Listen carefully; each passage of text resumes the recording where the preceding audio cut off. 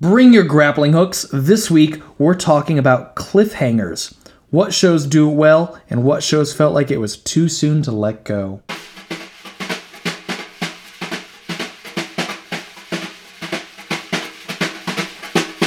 Good day, everybody.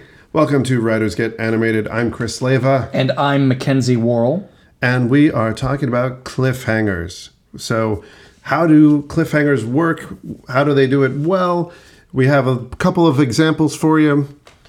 And if you did your homework from last week, you're up to speed. Boom. So, Also, we just have to lead off and tell everyone we have some unfinished business we have to talk about today. Nigel isn't dead. Nigel is not dead. One might say that at the end of our last episode, everything went back to normal. Like a bad cliffhanger. Everything is restored. Everything's restored back to how it was. What's different about that cliffhanger, though, is we're talking about it. That's true. It's kind of meta. Although Futurama does that a few times. Which is true. They do a great many things that way. So, for our cliffhangers, talking about cliffhangers as a whole. Not just in cartoon shows right now, but as a whole in society. There's definitely a big precedent for this in live action shows. Chris has made some excellent notes here. Well, one of the biggest ones in terms of a cliffhanger being a cultural event was Who Shot JR in this TV show Dallas. I never watched Dallas. Me neither. My parents watched Dallas, and I remember that being, oh my gosh, who shot JR? It was just, he was this character that everyone loved to hate, and somebody shot him, and we didn't know who. And I've only just now, because of your notes, realized that Who Shot Mr. Burns is a play off of that. Just now? I had no idea. I knew that Dallas was a TV show. And a large city. And a large city, where my uncle lived. Oh gosh, I'm hearing the theme song. It's in my head now. I've repressed it, and it's coming back. Well, good for me. I have no idea what it is. Boom. It's not bad, it's just happening. What else is happening? Cliffhangers create an event. Which is true. And that's a happening. It's something like, it's not just to kind of drum up discussion about the show, but also to make you feel passionate about the show and wonder what's going to happen next. It's kind of gauging your interest in the story. And making sure that those viewers come back. Yeah. It's a very good monetary gamble to say, if we get a lot of people interested in this cliffhanger, a lot of people will come back when we get ready to go again. It's in fact so good of a gamble that we now have end-of-season cliffhangers, mid-season cliffhangers, mid-season cliffhangers, third quarter cliffhangers. There are too many cliffhangers. I'm tired of cliffhangers. As a rule, I'm tired of cliffhangers. Okay, so what kind of cliffhangers do you tolerate? Well, here's the thing. It's a huge thing if you're doing a season-ending cliffhanger. If you end your season on a cliffhanger, that's one of the most hubristic things that you could possibly do. You're assuming that you're going to come back. You're assuming that you're going to be back. Mm-hmm. And you ended on this cliffhanger expecting to be back the next season. And a lot of those people lose the gamble.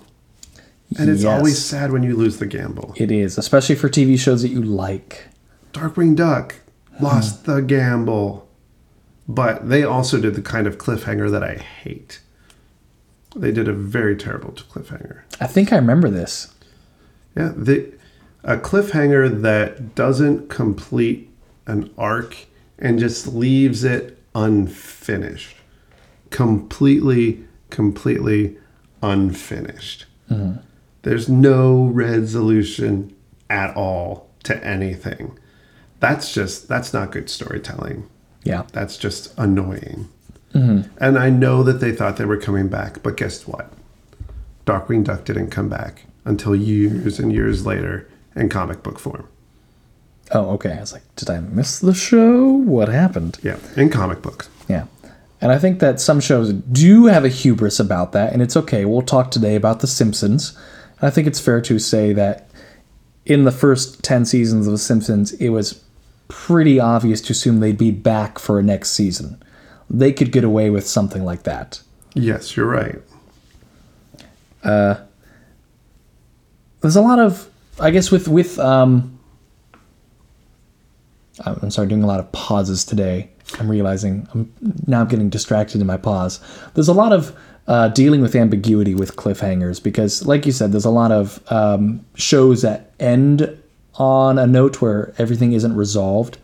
So that's type A of cliffhanger. Type B is everything's resolved. And here's another thing to look forward to. And I think type C of a cliffhanger is where everything's resolved, but there's an emotional cliffhanger. I would agree with that. I think for me, type B cliffhangers. I'm glad we gave it types. So now we can talk about it. So type A, nothing gets resolved. Type B, the arc gets solved, but some new thing gets created. Mm-hmm. And type C, which is everything's resolved, but there's an emotional thing that hangs out there. I think B and C are the better choices. Don't do A. Type A cliffhangers, I think, are just sloppy. But they work well mid-season. Do they, though? I don't know. I like Lost, so yes, they do work well mid-season. That's not a cartoon, though, so we won't talk about that. No, we won't. As I'm getting the shame face from Chris over here. I love Lost. I saw the episode where there's a polar bear. Oh, so the first episode. Is that the first episode? You saw the first episte. And then there's like an iteration. Yeah, you saw the first episode of Lost. Okay. I remember there was a polar bear. Yeah, so now we have type A, type B, and type C cliffhangers to talk about. For our examples that we picked to discuss, we have a type A and we have a type B. And it's worth mentioning some good type Cs before we continue. Yes. Because some good cliffhangers that Chris and I both agree on are excellent, well done, and there's 3 cliffhangers in this series, and they're all emotional cliffhangers. Futurama, which got canceled how many times? I think they're at their 4th. 4th time officially. I think their 4th official. And 3 of those times had type C emotional cliffhangers. And the 4th one we won't talk about, I think, to be fair, was a type B cliffhanger. No, it was a type A. They're fleeing in the spaceship at the end of the last movie. You're right. Yeah. Fleeing in the spaceship. Yeah, the Wild Green Yonder. Yeah. Yeah, that's a type A. And that was my least favorite end to the series. Because it's type A. Yeah. And it's funny to say my least Not favorite end Taipei. to the series. It sounds like I'm saying Taipei. Taipei, the city. But it's the city of Taipei. The whole episode takes place in Taipei. It's actually not animated. It's just GoPro cameras. Oh my gosh. We should write an episode of something and have it take place in Taipei and have a type A cliffhanger at the end of it. That'd be too meta for our audience of 2 people. Hi, Mom. But what makes Futurama great about it is they are following that character arc. They're going through it. Mm-hmm. They end it. And they treated every season as their last. Eventually. The Devil's Hands Are Idle Playthings, which was their first cancellation, is a brilliant episode. I don't know if anything ever really tops it. I think it's probably the best episode of Futurama. It's their original last episode was their best episode. There's just something where every character gets something, it goes complete, and you feel this emotional growth that happens and will continue through. Mm-hmm. And it still holds up wonderfully. Yeah. I remember seeing it and saying, wait, was this the last Futurama ever? Is this... And there was a time when it was. It was. For a long time. And what it felt okay. Like, emotionally, I felt okay because they told it. It wasn't a story that had continued through the whole season. So it could have stood on its own. Mm-hmm. And it did for the longest time. And then the third time they got canceled, I think it was like a middle in the story. If the story arc is these 3 cliffhangers, the third time they got canceled, of the 4 times they got canceled, the middle one in this case, of the 3 we're talking about, if you're writing down numbers at home. I'm here right now. I've lost you. The second Futurama cliffhanger we're talking about in this emotional arc. Wild Green Yonder? No. The Overclocked, I think it was. Overclockwise. Something like that. Overclockwise, yes. Which was the last one they produced to be aired in that first time they were back in like a regular season of TV. On Comedy Central. But they ended up not airing it last because they got renewed. And they aired like a anthology episode instead last. But in Naturama, I believe. Yeah, Naturama. Bender gains like these omniscient powers and writes down the story of Leela and Fry. And there's this very moving scene where Leela and Fry are reading at the end and they're crying and smiling and slapping each other. And it's kind of this unspoken, like the characters have their story finished and we don't know it, but they know it. So it's a little bit more moving that arc forward. And then the third time, the final time they got canceled. The actual last episode of Futurama, if you don't count Simpsons-rama. Yeah, ever. Simpson-rama. So far, until the next time they're brought back and canceled again. We have a very, I think, final emotional cliffhanger. Fry and Leela live out their lives to old age, trapped in a time bubble. And at the end, they get the chance to kind of forget what they've done and go back to the point where they begin being trapped in the time bubble. So they've lived a satisfying emotional life. And they get to go back and just know, even though they won't remember, that they'll get to do that again. Satisfying type C cliffhanger. Amazingly satisfying. I felt good after it. And scene. It's called catharsis. Yes. That's what it is. It's the Greek word for when you feel the good feels. And they're all natural and they're there. Organic good feels. Yes, organic good feels. None of those. Grass-fed. The only one that felt forced was the type A. Yeah. None of those other ones feel forced because you're completing something. If you're actually tying an end on it, if you have something that just continues to trail off, it's okay to have that tail because the story ends, but the world continues. Mm-hmm. And I think when you've transformed a world, it's good to show us where this transformed world is heading. And then we can extrapolate and have our own thing to show that, yes, this will go on. So while we don't like that type A cliffhanger in Futurama, let's switch gears and talk about another Matt Groening property, The Simpsons, which has a type A cliffhanger that we, at least I think I'm speaking for you, that Go ahead. We both really enjoy. Yes. And I think the entire world of the 90s enjoys.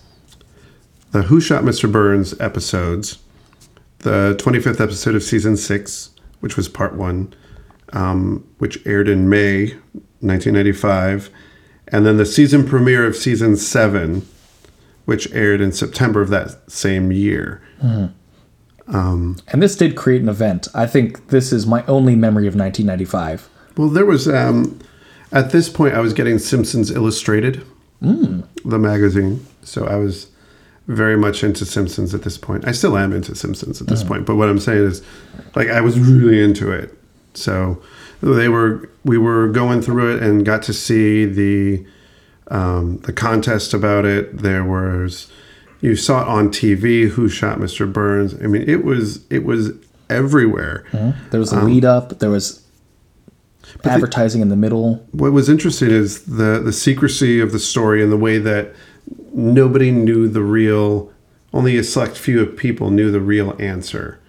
And they had to animate several things or do several storylines so people thought that they knew the answer. If something got leaked, then it would be, it's that's not the real thing. And only one person was really animating the final scene so people could know. But there was first part of secrecy, the internet was very much in its infancy, which helps in two ways. One, because it was young and fresh and new, the secrecy could be held. Yeah. They could keep it a secret. Things were not moving nearly as fast. And I'm going to say, I'm assuming number 2 is that things don't move nearly as fast, and we had that lovely dial-up sound. You had to wait 5 minutes to even get on the internet. If your parents didn't pick up the phone. If they, yeah. Mom! I'm on the phone! And then you have the second side of it, which is the fact that now people can actually get information about it through the internet. So you're having people use the internet, but it's still so young that as they're using the internet, nobody's getting spoilers. There's no Simpsons Reddit thread at the time. Right. There's no collective place. You're right. You're right. So it's not you're able to get the information out, but you're able to control it really, really well. And what was interesting about this is this was the first time The Simpsons had an episode where the end of one directly influenced the beginning of the next. I'm not saying that some things didn't carry over, because there were several events that did carry over. Sideshow Bob and Krusty and everything that where they have, as the Doctor would say, fixed points in time. Sideshow Bob is a fixed point in time. He's a fixed point in time. Even though he's been trying to kill a 10-year-old boy for 24 years, he is a fixed point in time. One day he'll succeed. He does. Well, Not it's a not in Treehouse of canon, Horror, it's yeah. Treehouse of Horror. But anyway, the world does not reset. And what's interesting about it, when you're working with the storytelling of it, you're deciding that, hey, we should do this event. We should have this be an event. And you're writing based on the cliffhanger. And that's what you're writing towards. You're constantly going through and saying, we want Mr. Burns to get shot. And then you're writing everything to do it. So you're having to think of every possible thing that could happen, every possible suspect, and then giving every suspect a reasonable reason to commit it. Yeah. And there's a lot of red herrings. Like, part of The Simpsons' joy is how meta it is. And there's a lot of, like, even watching it now, like, they just have fun as writers misdirecting the audience in different areas. And in retrospect, watching it again for this, like, if you know what's going to happen, the clues are there, the arc is there. It absolutely is there. And that's the thing. They had to make sure that the right answer is obvious, it's in plain sight, but they give you enough distraction, like the Senor Burns song. Oh, Senor Burns. Brilliant. Which they didn't realize when they wrote the song. They didn't realize that Tito Puente was a drummer and not a singer. So they were like, yeah, and Tito Puente will sing it. Like, he's the drummer. Tito does not sing. Sorry, Senor Puente does not sing. Lo siento. He does the drums. Tito drums, okay. Tito drums. Tito drums. I'm doing drum motions. Yeah. Not very well. It's more like a mouse wanting cheese. That's what my drumming looks like? That's what I think. It's like kind of curled hands. Yuck. But there's enough distraction to distract you from the real answer. And they do also make fun of the answer. Yeah. I mean, it is one of the more meta episodes of The Simpsons that's out there. I'm thinking. I said one of the. I did not say the. Okay. Because they are commenting, and they do return to that concept of, you know, it would have made more sense if this person had done it.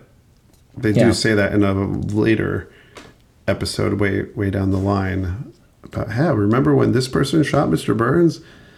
Yeah, we thought it was you. Well, that would have made more sense. You know, they're always commenting on it. It's something that's... And Maggie's the gun nut now. Anytime they need someone to have a gun, it's Maggie. Right. They even do that in the movie, I think. She gets like a rifle and defends them in Alaska or something. You're right.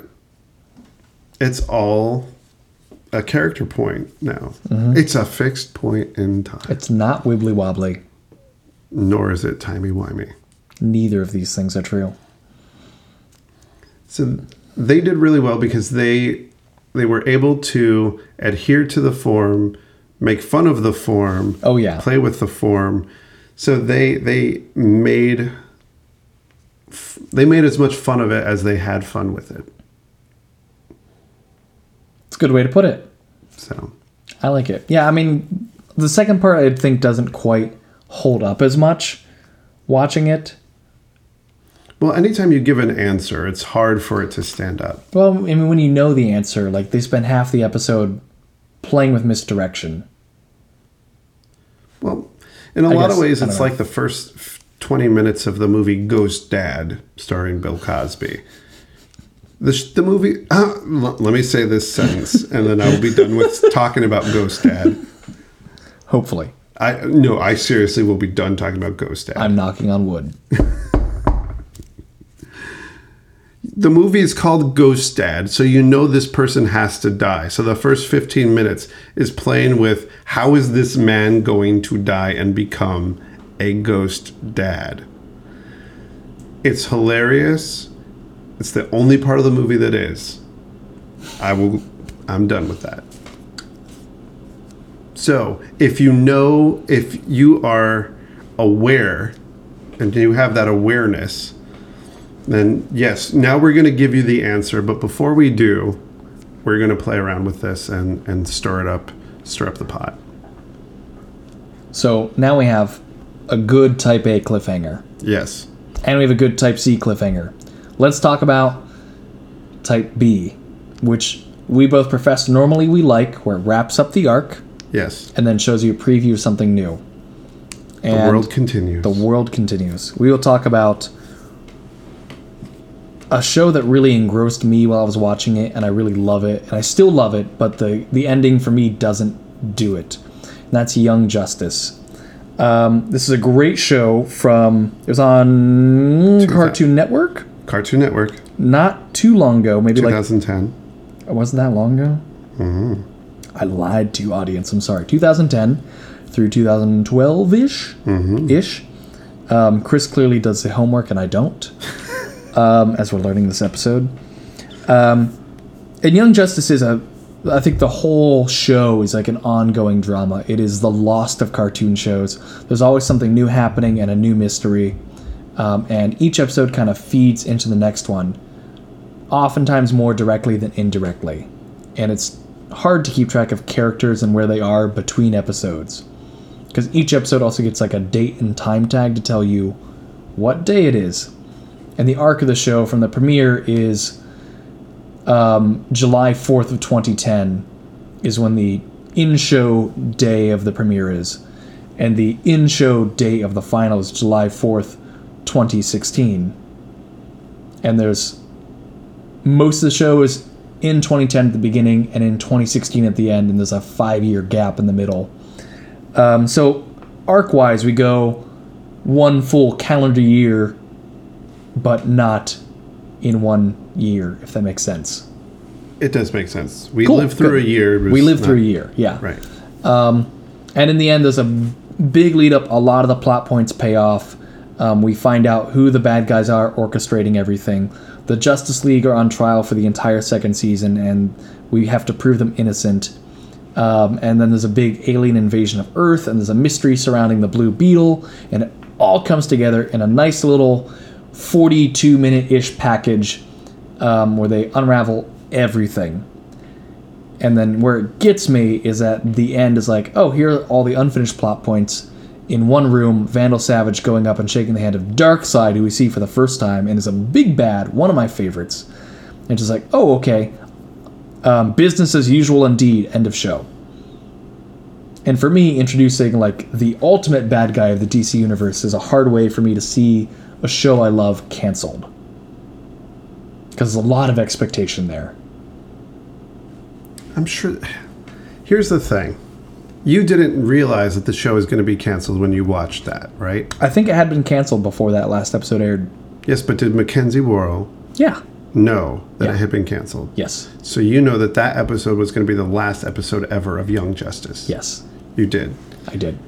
And watching it then, you were disappointed with it. Yeah. Watching it now, you're disappointed with it. Yeah. I knew it was the last episode, and I really liked it. Fine. Here, listen, let me tell Counterpoint. Go. you. Here's the thing. When you watch episode 1 of Young Justice, they set up this world, and a lot is happening, and you have no idea what's going on. You feel like you've missed 2 seasons of a TV show when you see episode 1 of Young Justice. Plots are going, things are happening, things have been established, and you're trying to figure out, wait, am I actually watching episode 1 of this, or have I missed something? No, you are actually watching episode 1. That's fair. So they completely start you in the middle and just don't give you a lot of answers, and it's your job to figure out what relationships are, what's going on, what's happening, what's the world.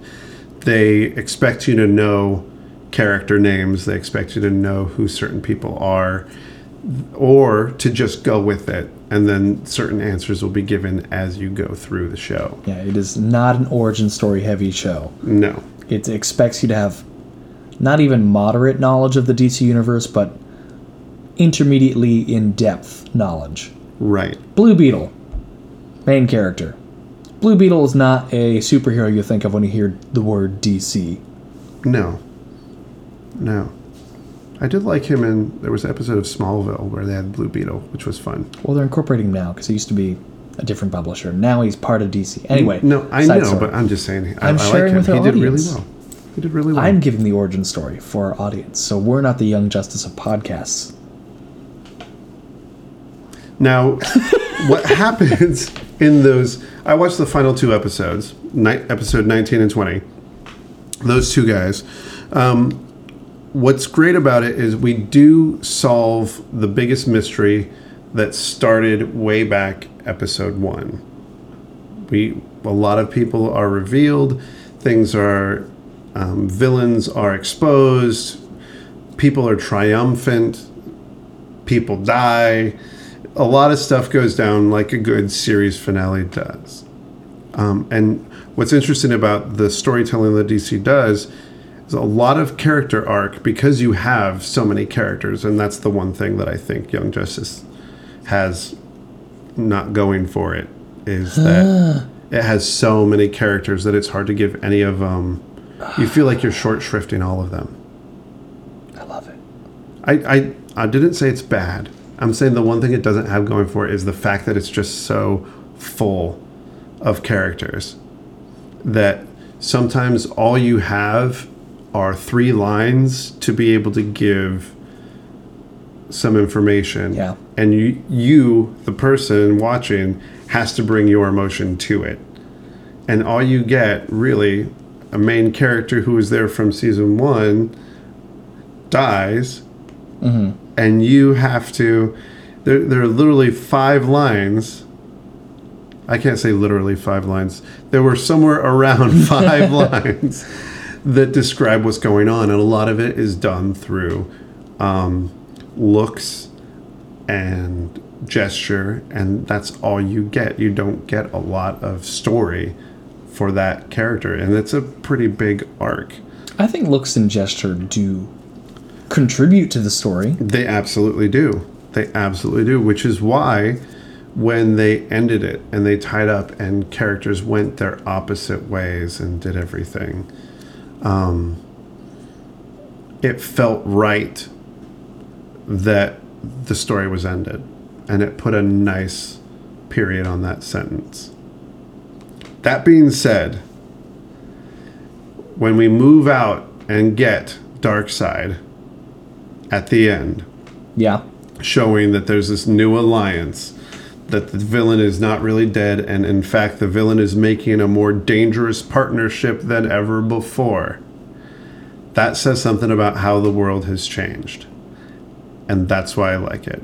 I don't necessarily need to know the story of Darkseid, what's going to happen. I just know, if I have my knowledge from DC, that, oh my gosh, they've been through heck and they've lived through all this, and now something even worse is coming. Are you going to go write fan exciting. fiction? I'm not going to write fan fiction. I don't have to write the fan fiction. I might write fan fiction. Go ahead and write the fan fiction. Okay, We don't need to know that story because we know that they made it through this and we know who they are now.